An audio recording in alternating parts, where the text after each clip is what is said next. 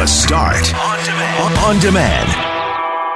Hey, it's Brett. It's the Wednesday edition of the podcast for The Start with Mackling, McGarry, and McNabb, and we are so pleased to have had the privilege of bringing to you a chat with Debbie Travis, international TV icon, best-selling author, speaker. She wears so many hats, and today she's wearing her author hat because she has a new book out called Design Your Next Chapter: How to Realize Your Dreams and Reinvent Your Life. She's going to be at McNally Robinson Wednesday night at 7 o'clock, hosted by Global's Shannon Kouzes, but we got her for a half hour in studio, and what a delight to meet this extraordinary woman. We're also going to talk about naming and shaming as it pertains to drinking and driving. Police in York are doing something year-round now that police in Winnipeg typically only do during the holidays, and that's release the names of suspected impaired drivers. So we're going to tell you that story,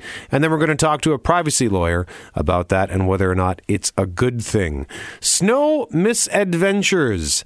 Told you the story yesterday about a boy in Colorado, 9-year-old, who got his town to make snowball fights legal again after nearly 100 years of being illegal. That got us thinking about some of the mishaps we had as kids regarding snow, or not necessarily as kids. Kelly Moore's got a funny story that I thought happened when he was a kid, but turns out it was not. Seattle is joining the North American Ice Hockey League. What are some of the names that are being kicked around? Some of them are really good. Some of them are really garbage. We'll go through a handful of those names. And a former Grand Chief spent 27 hours on a hunger strike in the Canadian Museum for Human Rights. We will tell you why.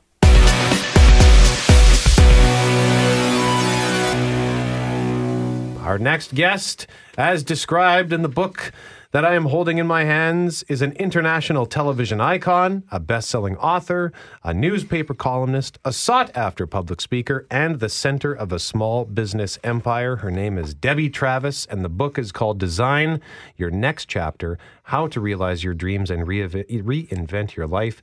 She will be at McNally Robinson tonight at 7 o'clock, and we have the privilege and pleasure of having her in studio with us right now. Debbie Travis, pleased to meet you. Thanks for coming to see us. Hello, hello, hello. Marvelous to meet you. And please don't, sometimes this word has a connotation of age, but you are a pioneer in Old, terms you mean? of... That's what he's trying to say. They wheeled me in here. They did not in any way. My mom loves you. Shut up. Well, I did. And I think HGTV, the entire network, may exist based on what you started doing before anyone else. Is that a possibility? Without a doubt. I mean, when I started with the first show, The Painted House, it was the first decorating show in North America, and there was nothing in those days. And, you know, and people would go, why would anybody watch a show about decorating? I don't know. I just need to pay the bills. But I think it was a pioneer, and look at it now. You know, it's become a genre, if you will.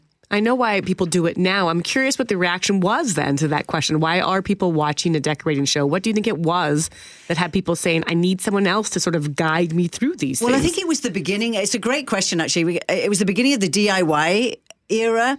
And, you know, there was also, the economy wasn't very good. And before that, when people decorated, they kind of did it when they got married, and then they did it when the kids left home, and, you know, the furniture went into the basement, and you maybe did the living room up, and suddenly everything became affordable. And you didn't, you know, you went, I think in the old days, you went to the department store and you bought like a living room set, if you will, and you had it for 20 odd years. I bet people are sitting there saying, I've had mine 60, you know, but it was a different era, and suddenly it exploded. And I think it also gave people, with shows like mine, you know, you didn't have to be a proper artist. You didn't have to be able to draw a man's, you know, a person's face, but you can take a sponge and double it all over your walls. Well, I think back to that era, and there was Beaver Lumber. For those of you that remember, and in Winnipeg, we had something called Winnipeg Supply, and it was they were imposing places to go. You felt those were for contractors and for those that could do stuff professionally. Yeah. And then you kind of ushered in this era, this idea that you could do your own plumbing. You could do it. You could do it yourself, at least contemplate it. Yeah, it was huge. And then you had, in the States, you had This Old House. In fact, our first network in America was PBS, and that was a joint venue. It was This Old House for the guys, and you can't say this today, of course, and the Painted House for the ladies. And it exploded all over the world. So, I mean, within months, it was playing in 80 countries, and you'd get these strange emails. Well, if we had emails in those days. In fact, we used to get mail, predominantly from jail, but, I had... No, don't laugh. Hey, they want to decorate that space, too. Yes. They got a blank wall. Well, I'm not sure if that's what they were doing, watching me in those overalls, but I had a lot of fan mail from prison. I'm very proud of it. So when you... I hope they're still in there. So as you pointed out, pioneer in the DIY stuff, when you look at all of the people on YouTube now with their own DIY channels of all kinds of stuff, do you feel like maybe you were partly responsible for that sort of generation of entrepreneurs? Well, I think the internet has changed absolutely everything. I mean, we all scratch our head. How did we do anything without it? And but I think the difference is YouTube is great for something where you, oh my God, how do I do this? Whereas television was purely about entertainment. So with my shows, as they evolved, as we got into facelift and there were surprises and, I was constantly jumping out of plants and stuff, you tended to, we'd send the woman away because she wanted the makeover. But men were so much more fun because they're, so idiots, plonkers, to work with. You try decorating with a guy and renovating his kitchen. It's funny television. So for me, it was never about, the prettiest room. It was about how shocked I could make people, Sure, we're going to paint it lime green and marbleize the toilet seat. You'll love it. You're going to really like it because it was about ratings and having fun. And yes, people didn't watch just because they wanted a DIY information. Yeah, they might end going, oh, I don't know what we've done So there. But they wanted to go, oh, she's not going to do it. Oh, no. Are you admitting you did some things for shock value, not for increasing the value of one's home? Oh, I think we decreased the value. I think there are people across this country still scraping sponge marks off. Oh, no, that's why I moved back to Europe. I'm wanted. You had to get out? I had to get out of this country. Well, let's talk about that move back to Europe, because when we mentioned you were coming on this morning, I said, often we have guests like yourself. I find it so inspiring on the home front of what I'm going to do to change my house or redesign and all the rest. But this book is about redesigning more. Your next chapter, absolutely. It's not about the design. It's about you. Yeah. Well, I've never really been a proper designer. I don't do other people's homes, obviously, the mess I make. But, and I have grown this very large company. We have product lines. We have, newspaper columns and writing. And, there's a lot of stuff. Plus, we have a television company in Canada that produces a lot of, now we do crime. So we do a lot of murder shows. So now in my offices, it's actually completely changed. We don't do much lifestyle. And it's more like, instead of what color are we painting the walls or designing the cake, it's where did they find the head, or there'll be a prosthetic on the desk of 2 bloody feet or something. Those prison letters are coming in handy maybe now, giving a few tips to things. Yeah, but we're doing a lot of I would say more male programming. But in my particular case, I had this dream and I was getting to the stage of deja vu. And I do think when you've done something over 20 years, you start to think, I've been here before. And you probably have. It was the same old, same old. And I was truthfully getting rather bored of myself and what I was doing. And it's not the fault of the people you're working with. It's, in the next generation, it's you. And at the same time, we'd filmed across Italy quite a lot. And I'd really had this dream of one day maybe owning a little house. And then something happened, and it was quite funny. I was doing a speech in Vancouver in an old theatre, and there was about 800 or 900 women and an interviewer on stage. And the interviewer said, "What's next for Debbie Travis?" And this kind of lie, I don't know where it came from, I said, well, I'm going to be taking women to my villa in Tuscany, in Italy, and we're going to walk through the lavender fields. We're going to do yoga in the vineyards. We're going to have lunch in the olive groves, and we're going to laugh and da-da-da. And I stopped speaking, and it went so quiet you could hear a pin drop. And I thought, oh dear, I've bored them rigid. And then suddenly these arms shot up and this inhale that, only women know, this gut scream. And people, take me. And then the next day I got emails from husbands saying, take her. And I did not have a villa in Italy. I'd completely made the whole thing up. So I went to the area we liked and I rented a dusty old villa. Got the word out, and we were full that summer, and it was such a success. I could have put these women in a tent. It didn't matter. It was the drinking and the laughing and telling stories. And did I mention the drinking? And anyway, a lot of stuff went on. And so we found a property very, very near, and it took 5 years to renovate. And so we've been doing it ever since, and we do about 10 retreats a year. But these people, men and women, brought these incredible stories about their dreams, starting next chapters. And then I started to get kind of attracted, like when you buy a new car and you're like, oh, I like that one over there, it's in red. Well, I started to suddenly see all these stories about people around the world who had started next chapters. They'd gone from being a surgeon to being a singer. They'd gone from working for the bank for 30 years and then started making their own cookies. And it was a whole different mindset. And I found it fascinating. Well, we're going to continue our fascinating conversation with Debbie Travis after we have a look at your forecast. The name of the book is Design Your Next Chapter, How to Realize Your Dreams and Reinvent Your Life. She will be at McNally Robinson tonight at 7 o'clock, hosted by Global's own Shannon Kouzes. More with her in a moment on The Start on CJOB.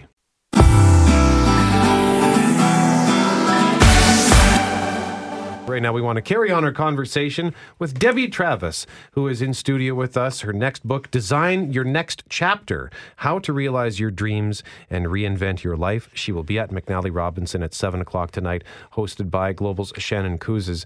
And Debbie, what do you say to people who might say to you, well, it's easy for you to follow a new dream and go get a villa in Tuscany because you're already successful, but I can't really afford it, so what do I do? It's a great question, and I'm not saying everybody has to follow my dream, but I think everybody does have an idea, a seed, a little dream tucked away. What if, as you're sitting, doing your boring job, you're thinking, one day I might, follow my passion. And I think you have to plan, you have to plot. And I divided the book up into 3 sections: dream it, do it, live it. So the dream is, the dream. The doing it is the leap. And that is what stops us. So it was very important for me to have as much research and as much tools, as possible to help people get over this, and to move on. And one of them is really mindset. So, I went from having this wonderful television career to suddenly standing, Tuscany is lovely in July and August. In February, it's not so great, and you're standing in the mud, you're all alone. I didn't speak the language. Your money's dripping down a hole, month after month, this big cha-ching. I don't know how you say cha-ching in Italian, but it was very loud. And it's terrifying. For all of us to make that leap, it's terrifying. But what's interesting is the live it, is the consequences. And I interviewed over 300 people, and not one of them said, I should never have done this. This destroyed my life. It broke me. It was a waste of time.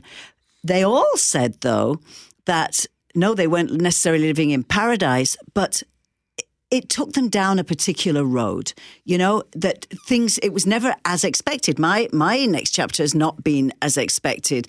And it's getting out there, and if you get out there, then those different paths will open up.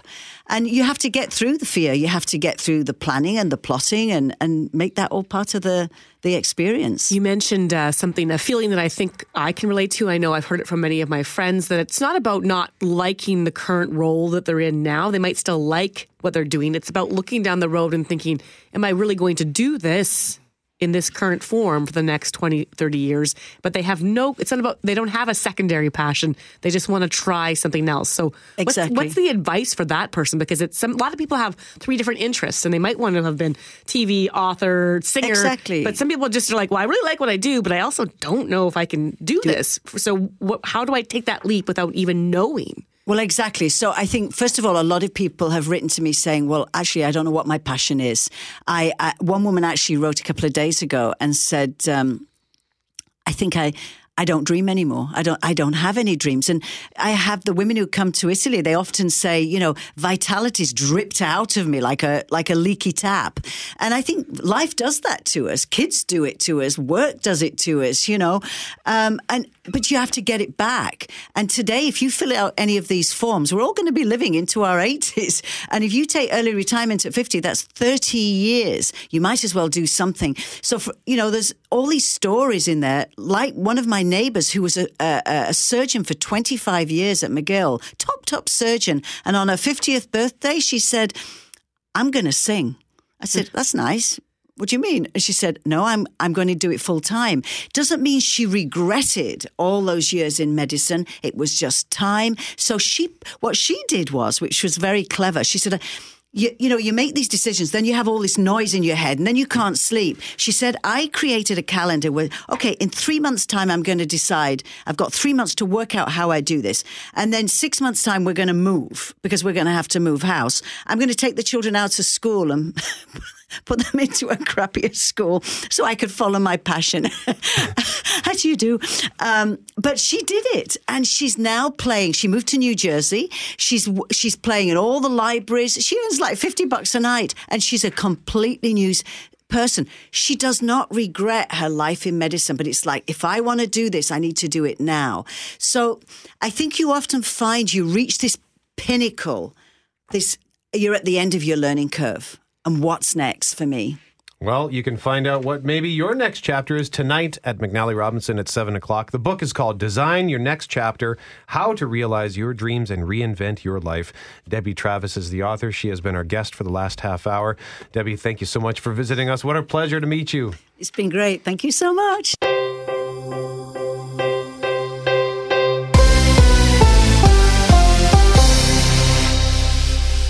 And in our next segment, we're going to talk about snow fight misadventures from when we were a kid, inspired by the story of the 9-year-old Colorado boy who helped to make snow fights legal again in his city after 100 years. So I'm looking forward to telling you that story because I can still remember the seething anger from my grade 6 teacher, Monsieur Bilodeau. God, he was mad at us. So details on that. I love the way you still say your French teacher's names. Monsieur. Very good. Or Sir Bill, as we called him. Sir, I bet you he loved that. To his face or behind his back? I think some of us called him Sir Bill to his face. Oh, I like that. He was a jovial fellow, had a great mustache.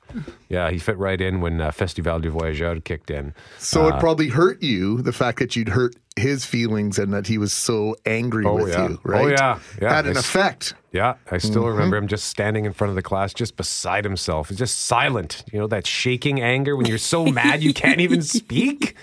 Yep, that was what we drew out of our teacher after he gave us a fun day. So details on that coming up. But we right now want to start with impaired driving. Yeah, the holiday season is upon us, and soon with it, holiday check stops. Last year, during its 5-week program, the Winnipeg Police stopped more than 5,000 vehicles and did about 100 roadside breath tests. When it was over, they had charged 38 people with various offenses and then released those names to the public. So that's common practice for the Winnipeg Police this time of year, but now an Ontario Police detachment is taking it one step further. In York Region, which is in the Toronto area, the police force there is not just posting the names of drivers charged with impaired driving during the holiday season. It says it's planning to do this year-round. But as Global's Catherine McDonald explains, critics argue people are being publicly shamed without a trial, and he says there's no evidence this kind of list even acts as a deterrent. This is the first list published by York Regional Police of the 13 men and 3 women charged this past weekend with impaired driving while under the influence of alcohol or drugs. The list, something YRP has been threatening to do for more than a year, is now a reality. Our chief is fed up, and Chief Eric Jolliffe has come out a couple times now in the last few weeks saying the numbers that we're seeing, which continue to rise, of people that are driving while impaired, it's got to stop and something's got to change. YRP says so far this year, over 1,400 people have been charged with impaired driving, up from just over 1,200 last year at this time, and 5 people have been killed due to suspected impaired drivers. The decision to name suspects comes after yet another disappointing weekend for the police force, working towards a zero tolerance for drivers who are impaired. On Friday night after 10, police say a homeowner who lives on Joshua Court in Vaughan called police after noticing a suspicious car parked in his driveway for more than an hour. Police say as officers arrived, the suspect vehicle began driving off and he was pulled over. They say he smelled of alcohol and noticed a half-full bottle of vodka in the center console.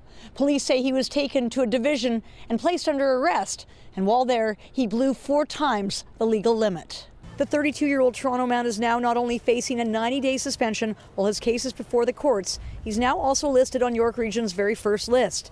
This man applauds YRP for what they're doing. Now you as a neighbor know if you see him driving, you're supposed to call police. So you can help them in enforcing that 90-day suspension. Would you do that? Yes, I would, of course. It's obviously he shouldn't be driving at all. They've brought forward no evidence, and there isn't any evidence, that there will be any deterrence involved in this. But the head of the Canadian Civil Liberties Association says publishing a list with names of accused impaired drivers is unconstitutional and says his group is considering a lawsuit against YRP. People are going to lose jobs over this. People are going to get fired as soon as the mug ends up going on the internet. And you can say, well, they should be fired, but they haven't even had a trial yet.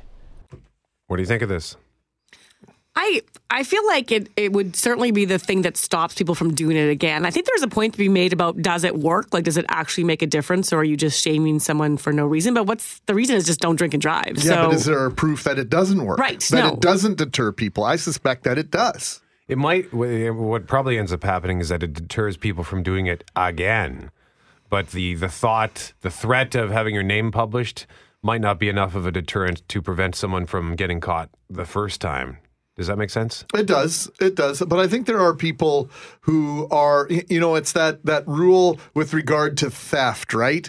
50% of the people will never, ever steal anything. 25% of the people will, and these are rough numbers, right? But there are people that will, no matter what system you put in place, will steal time, will steal paper clips, pens, and money from you. And 25 that will never, ever steal no matter what. So, and then there's those people who will take advantage of systems when there's opportunity.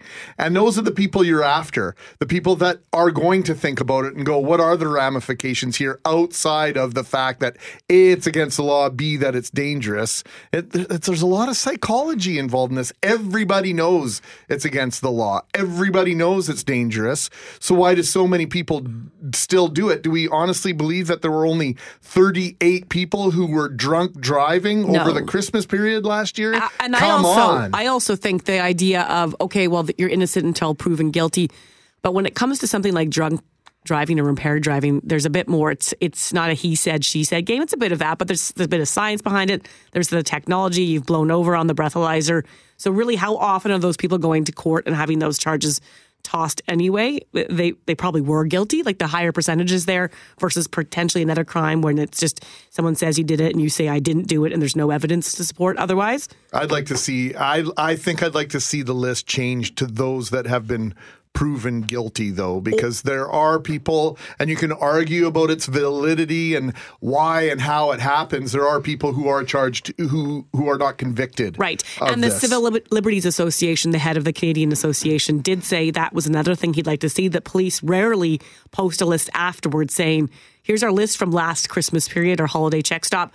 And then here's how many of those were actually proven guilty in a court of law, just to sort of match and have some accountability as to the charges versus the conviction. But I think the public shaming definitely can have an impact on people, maybe even more so in a rural community. I just wonder if it would be more effective, rather than publishing the names, is to just have the check stops at random. I mean, outside of the holidays, do you ever see, I know that I have seen in the last decade, I've seen one check stop set up. It was in August. I was a little surprised to see it. I saw it. I was heading out over on La Jamaudière. I was going over Concordia, and I saw a bunch of police on the side of the road, and I thought, I wonder what they're doing there. And then when I came back, it was a check stop, and I thought, oh my God. Yeah, they had one set up Saturday a few weeks ago outside the police station on Pembina Highway. But I agree with you, Brett. As opposed to just doing it at the Christmas season, I think they need to do these things without notice and over the entire calendar year. They do it more than the holiday season, but I think your point is more about, not to put words in your mouth, but just doing it randomly without everyone knowing that it's coming. Because you can make an assumption during the holiday season that you're going to leave a party and that you're probably going to encounter, or you could potentially encounter. So think about that. So your psychology is, I'm just not going to drink and drive for December? Well, think of all the extra plans that people make in December because of the check stop. Let's be honest about this. Sure. It's part of the conversation at the Christmas party is that the check stop is out. And so I think the more honest we are about what dictates our actions, the better opportunity we have to either change the way we deal with things and the way we drink and not drive and the systems in place and the rules around it and how it's enforced. And you only have to, I think about all the weddings you go to and you leave and it's, in a rural area and you're like, if someone just had put a police car on this corner just once in the last 5 years, anybody ever going to this location would say, no, remember that time? Yeah. Police put a check stop out here? But they don't have the money for that. Where's the enforcement dollars coming? I don't know.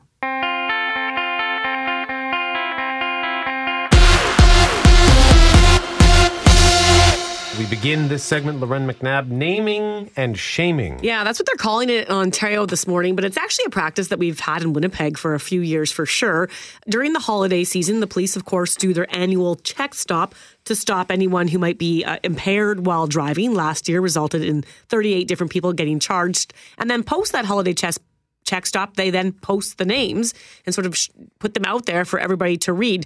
Well, now a police detachment in York, which is in the Toronto area, has decided they're going to do that as well, but they're going to do it year round. And so it has people from libertarian associations and privacy groups and all the rest saying, hang on, is this really naming and shaming? Is it a deterrent? And why are we doing it? So to discuss this more, we're bringing in Winnipeg privacy lawyer Andrew Buck. Good morning, Andrew.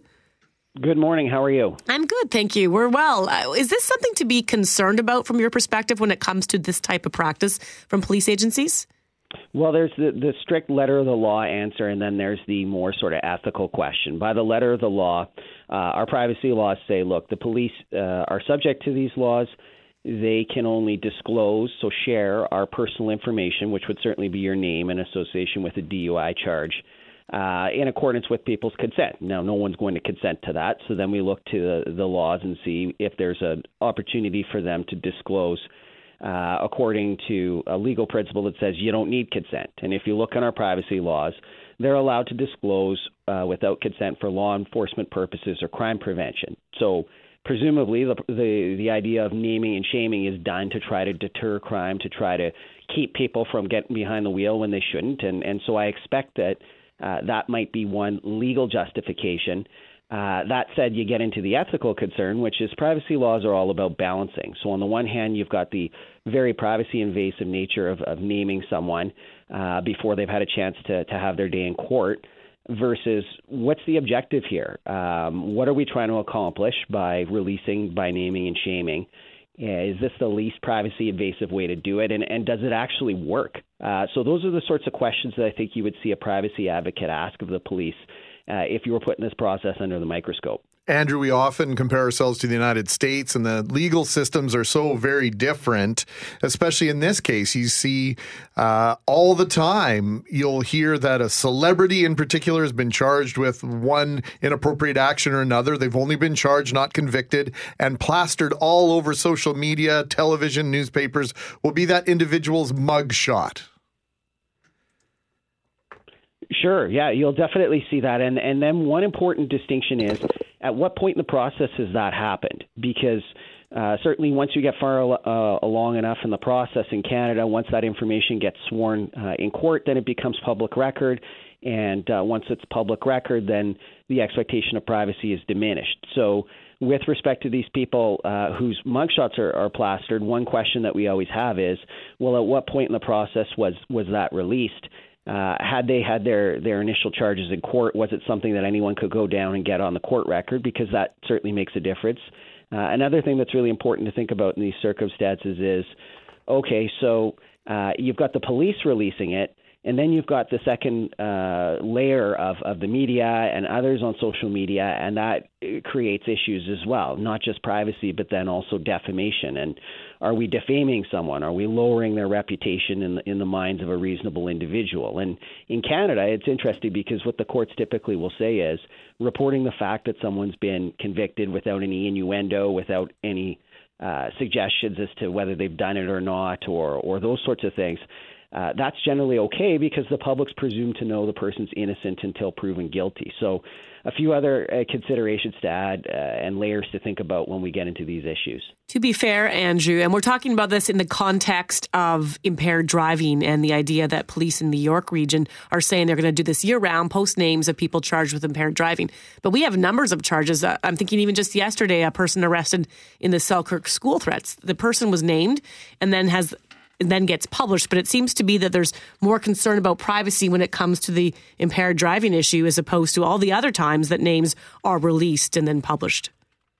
Yeah, and I think one of the things that we think about when we see names being released is what's the objective of doing it, and is there a public safety objective in play? In other words, if someone is on the loose, so to speak, and it's important to get their name out there, that might be one thing. And perhaps people get concerned about impaired driving because once the person's had their license suspended, then it's really hard to argue that there's a need to put that person's name out there because clearly they've had their license suspended, they've had their car impounded, they're not out there on the roads anymore. And so that's probably another consideration that would be relevant when we think about that.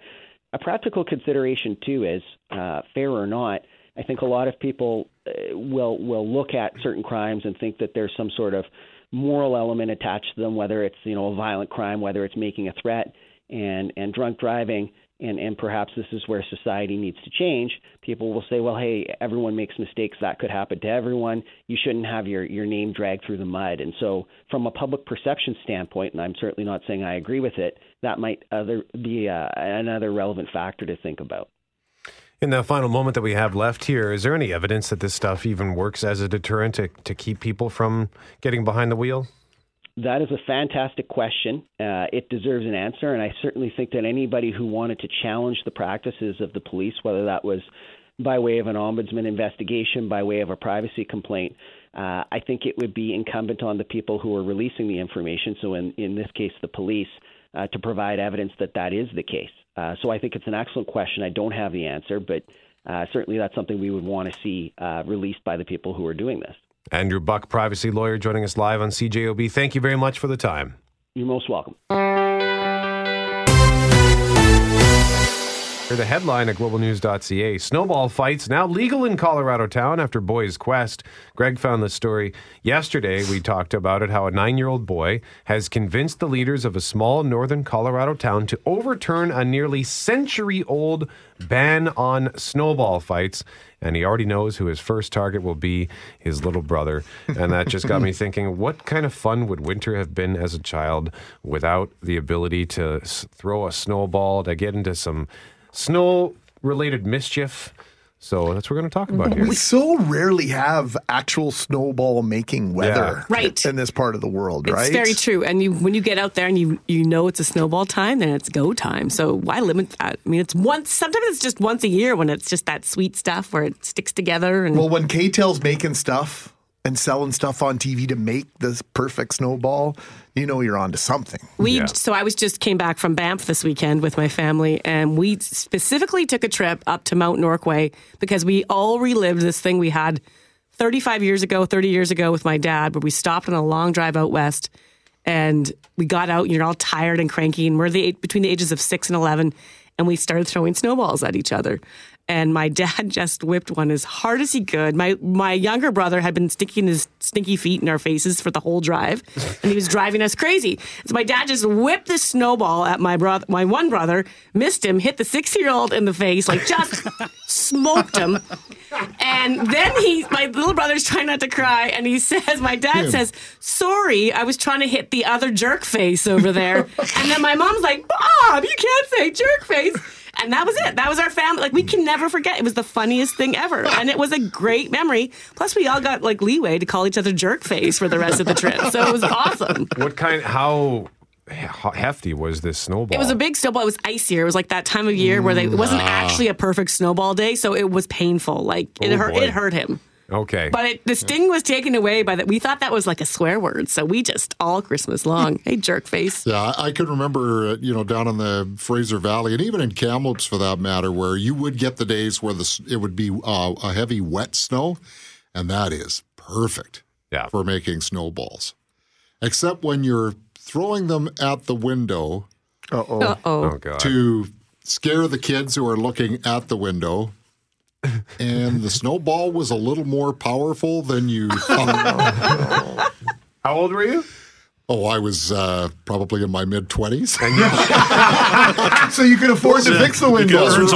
I couldn't afford to, but I had to. So was it your family window or somebody else's? And it was the two girls. Oh, my God. What did your wife say? It wasn't the living room window, though. I think it was like one of the kitchen windows or something. I'm trying to remember the exact details. Oh, it was not nice. I was called more than a jerk face. Wow. Yeah, for me, it had nothing to do with snowballs, but we had a snow adventure in grade 6. Our teacher, Monsieur Paul Bilodeau, he decided that he was going to give us a day because I think it had been a particularly cold winter, and we could tell we were all going stir crazy. So he said, we're going to go take a day and go into the courtyard at École Region Park and build quinzies, which it's kind of like an igloo, but you're not like stacking cubes. You just build up this massive pile of snow. You let it sit for a while, and then you carve out the inside. So it's like this shelter. So we did that all day long.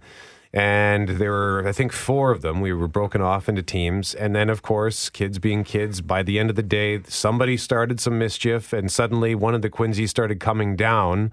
So all the teams started scattering across the courtyard to destroy the other quinzies. I climbed on top of one. I didn't mean for this. I just got into the fun and climbed on top of one, fell through it, just completely destroyed it. So at the end of that, the teacher, he's standing in front of the class, and he couldn't even speak. He was so angry. He's just, you guys, what are you doing?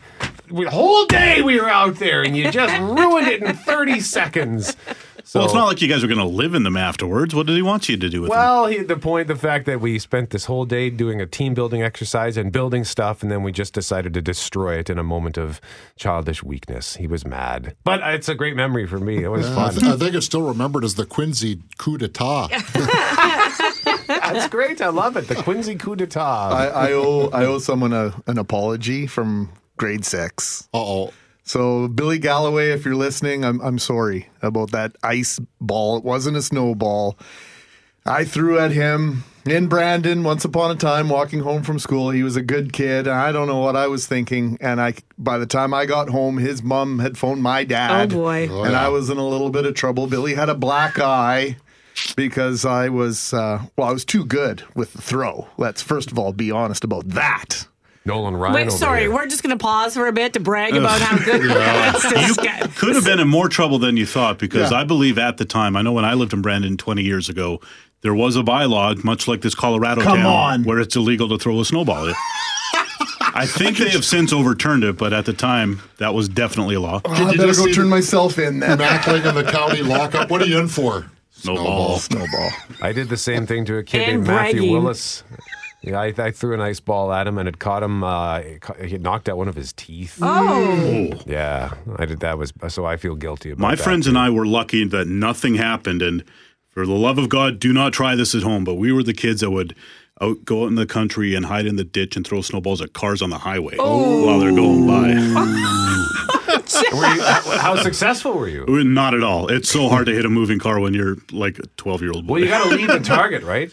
What's that? You got to lead the target. Yeah. I once connected with a mud ball at a car going down McMeans in Transco, and I threw it like 50 yards ahead of where it was when it was beside me. But nice. I went right in the open window. I was proud. We ran really fast after that. Hey, Jeff, I bet Greg could have hit that car. Yes. Hey, God. I think we have a challenge for this afternoon. Such a good snowball thrower. Check it out.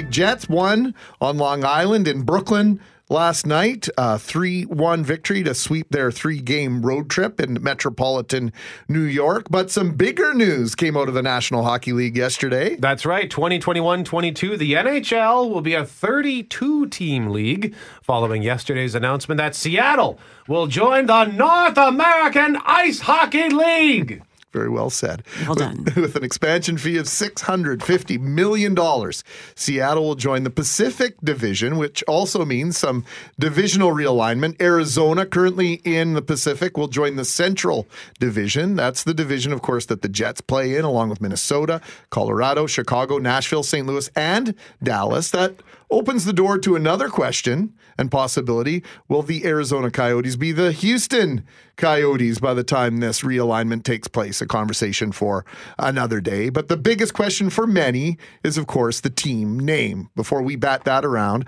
let's get some detail on the ownership group and where this team will play from Ian Furness.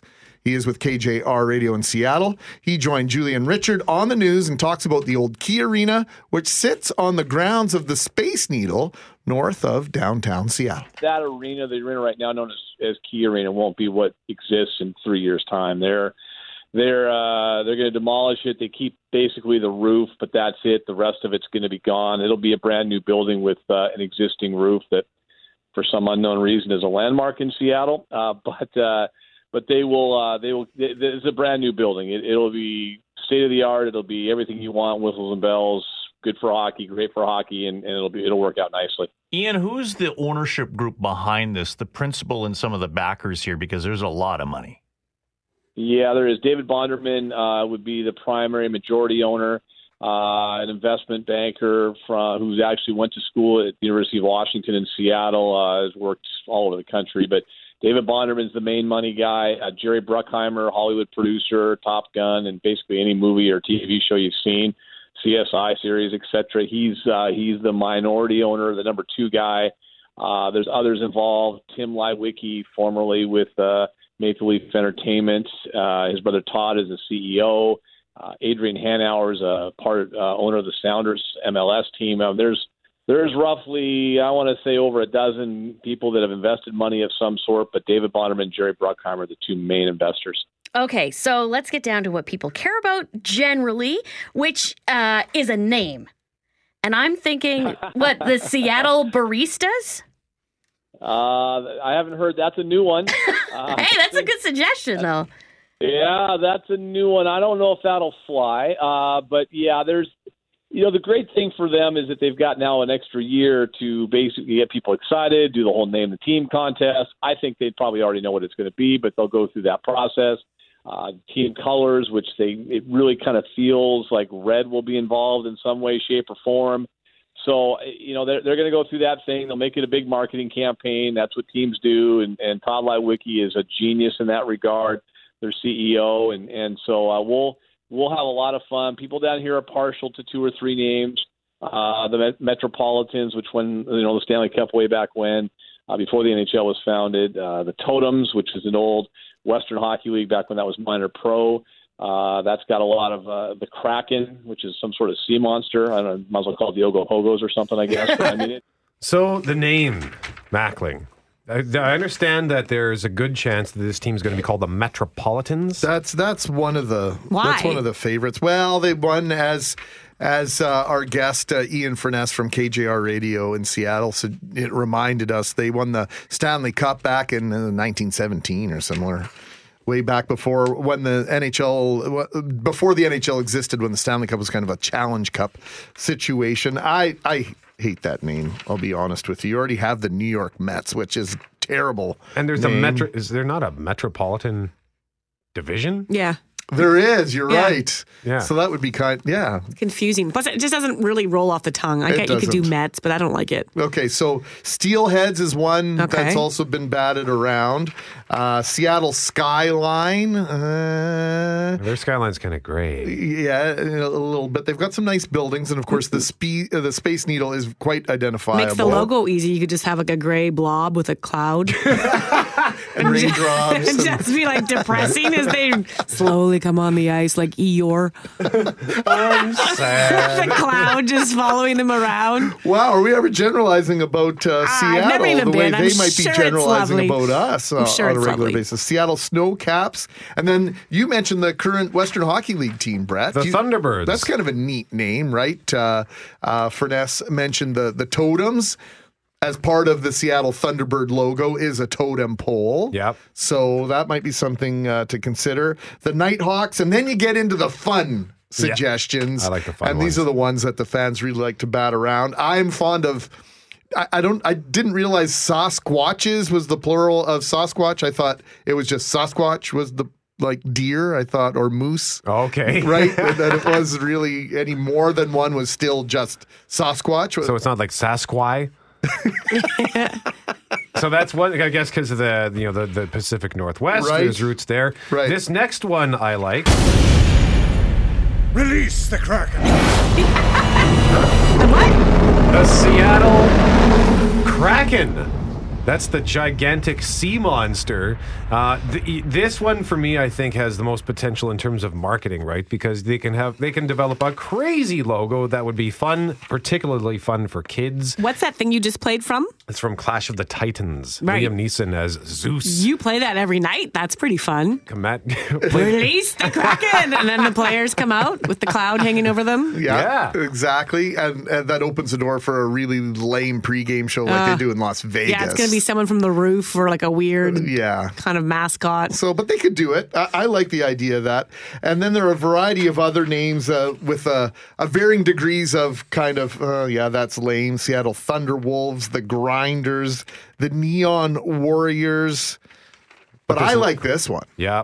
I like this last one on the list a lot, at least the list that we have printed off here from CBSSports.com, the Seattle Grunge. That's a great name, and it honors that city's rich history and tradition in music. The rock scene in the 1990s single-handedly was changed by one city, and that was Seattle, thanks to the likes of Nirvana and Soundgarden.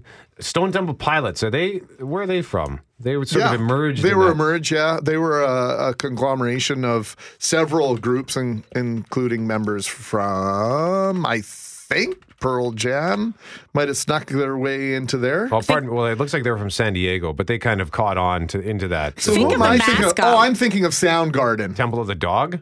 Temple of the Dog, yeah. They were kind of like an all-star band too, right? That was like Pearl Jam and San Diego. I was just thinking of the mascot if you go with the grunge. Like, forget what's his name in Philly. Gritty. You could just go, you could really scare some children with grungy. Hair.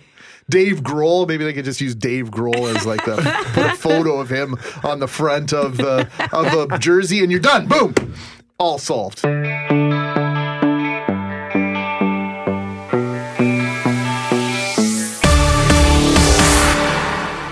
So we've been talking in recent days about a 27-hour hunger strike, Lauren McNabb. Yeah, and it's now over for one Manitoban.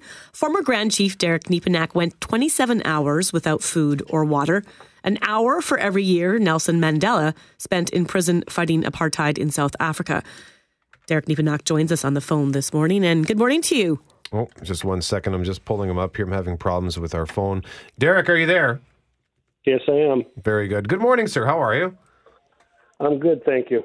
So after, my big question, this was inspired out of a trip to a Nelson Mandela exhibit at the Canadian Museum for Human Rights. So did you spend the night at the museum? Yeah, I spent 27 hours in the replica cell that the museum has as part of the Mandela exhibit. Did you sleep through the night, or were you kept awake most of the night? I'm just sort of curious how that would go.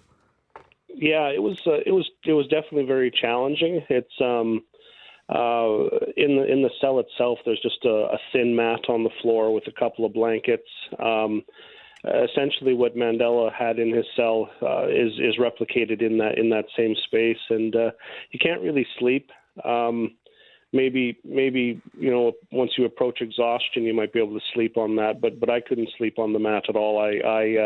I must have got about 15 minutes of sleep throughout the night, so it wasn't very comfortable at all. So, of course, this is a replica of the cell that Nelson Mandela spent 27 years in, and I know several people personally who've been to Robben Island and call it one of the most powerful experiences of their lives. Are you inspired to go there, Derek, or tell us some of the things that you contemplated in those 27 hours? Actually, when you walk into the Mandela exhibit at the museum, there's an immediate energy that you pick up when you walk into that space, and I think the curators at the museum have done an amazing job at creating that sense of apartheid that consumed so many lives in South Africa during that time, and I am inspired to go and actually to see it for myself, for my own eyes, now that I've actually been in the replica cell and spent the 27 hours there. It's a very powerful experience, and I recommend everybody to go check it out. So for those who haven't been to the Canadian Museum for Human Rights, because we've been talking recently about tourism in the city, and the Museum for Human Rights is one of the draws to the city, but many Winnipeggers have not been to it and have no interest in going to it. So what would you say to that? Well, people choose to do the things they want to do, and some people won't go to the museum, and some people will. But I think that for the purpose of recognizing the champions of human rights and those people that have lived their entire lives, fighting apartheid and fighting colonialism and challenging oppression, I think that the Mandela exhibit is worth it. Even if you're not a fan of the museum, you can still be a fan of Mandela and learn from his life's lessons and Derek, teachings. Tell us a little bit about the parallels you drew when you first were in that replica cell of Nelson Mandela, and why you sort of felt that it was a real connection there to Indigenous peoples of Canada. Well, I think that I've spent a lot of time pondering, the connections, and I mentioned this earlier today that there are a lot of parallels that can be found in the policy and the legal framework of early colonial regimes, whether they be South Africa or Canada. Just for example, Black South Africans were called natives, and they had to live on reserves. And to leave the reserves for work or other purposes, they had to carry a passbook, which they had to produce, to colonial authorities anytime they were asked. And it's very similar to our experience. Of course, we're confined. For the most part, a lot of our people are confined through poverty to stay on the reserve. Historically, we had to get a permit to leave the reserve at times throughout history as well. So there's parallels in the early days of the rise of colonialism, and the segregation of Indigenous and non-Indigenous people in what's now Canada, and that segregation is still there. There's still a lot of that happening today. Education was separate education systems with minimal actually opportunity for education being afforded to Black South Africans at the time, similar to our residential school systems here. Children being kept away from their families, which is what we're experiencing here as well. There are many parallels to think about, and I've asked, coming out of the fast, where is our mobilization as Indigenous people? I mean, I know that right now we seem to have a good working relationship with Canada, but things change and governments change, and we need to mobilize, and we've got to address these issues more effectively yet. To understand what happened in South Africa, Trevor Noah's story about his parents' relationship is a fascinating one to look at. But I also look at South Africa because a big word there since the abolishment of and outlawing of apartheid has been reconciliation. And that's really the next step that we're working towards. How do you think we're doing on that front, Derek? I think that, when we look at the recommendations, I think we've made some marginal progress on some of them. I know that right here in Winnipeg, we have, nationwide leadership in bringing language revitalization back into the school system.